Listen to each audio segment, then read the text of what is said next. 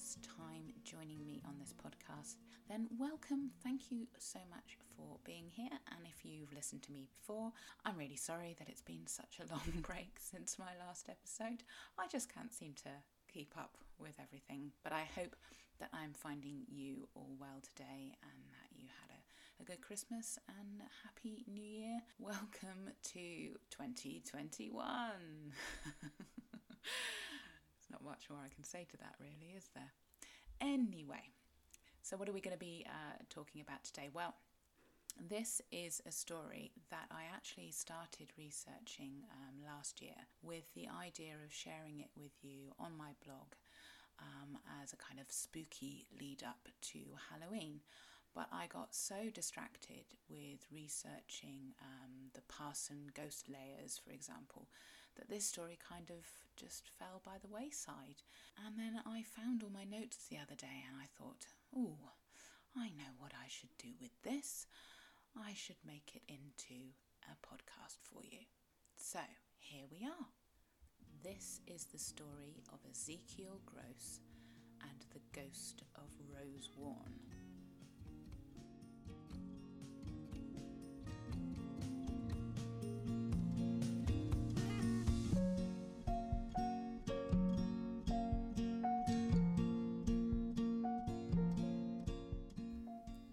So the Rosewarne estate was an estate near Camborne, really, that was named after the Rosewarne family who had lived there for generations. They're a very ancient Cornish family.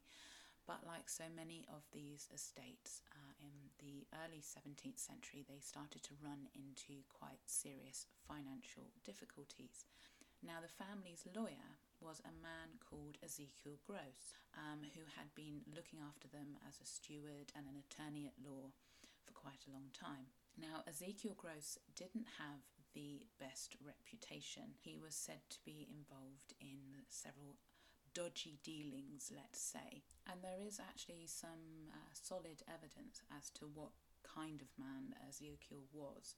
In some old court papers that are dated the 3rd of August 1625, it was recorded that Ezekiel Grosse of Camborne in Cornwall was pardoned for speaking evil of the king and his father and for committing adultery with Elizabeth Merrifield.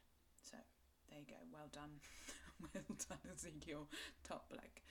And of course, when he realised that the Rosewarnes were in such serious trouble on the estate, of course Ezekiel wanted to help them out, and he offered to buy the estate from them for a bargain price. Of course he did. So Ezekiel moved into the Rosewarne estate, into the manor house, and almost as soon as he moved in, he started noticing that there were strange noises, unexplainable noises. And at night when he was lying in bed, he would hear footsteps in his room or running down the corridor, and he also fancied that he could hear whispered voices.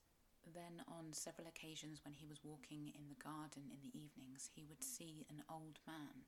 But when Ezekiel approached him, the man would just vanish into thin air. Then one night, when he was in his study alone, the old man appeared to him again. And of course, Ezekiel freaked right out and demanded to know what the spirit wanted from him. And to his utter surprise, the spirit told him that he had something to show him, that there was a treasure buried on the Rosewarne estate, and he wanted to show Ezekiel where it was. Now, first of all, Ezekiel was a little bit suspicious as to who this spirit was and what his intentions were, but Ezekiel was fairly greedy, as we've probably established, and he decided to follow him. And the spirit led him out onto the parkland of the Rosewarne estate and is said to have taken him to a rocky dell where there was a small granite cairn. The ghost told him that buried beneath this cairn was the Rosewarne treasure. Now, Ezekiel didn't want to arouse the suspicions of his servants because, he wanted the treasure all to himself. So he waited until the next night And then he went out and he started digging beneath the big boulders of granite, and he eventually dug up an urn which was filled with gold coins of an ancient date. Now, of course, he was delighted because, to be honest, Ezekiel hadn't been getting on very well with his neighbours. But now, with this extra cash, he could throw lavish parties. He redecorated the whole house and bought new furniture. He bought himself new fashionable clothes, and he also got himself a fancy carriage which was drawn by 4 horses.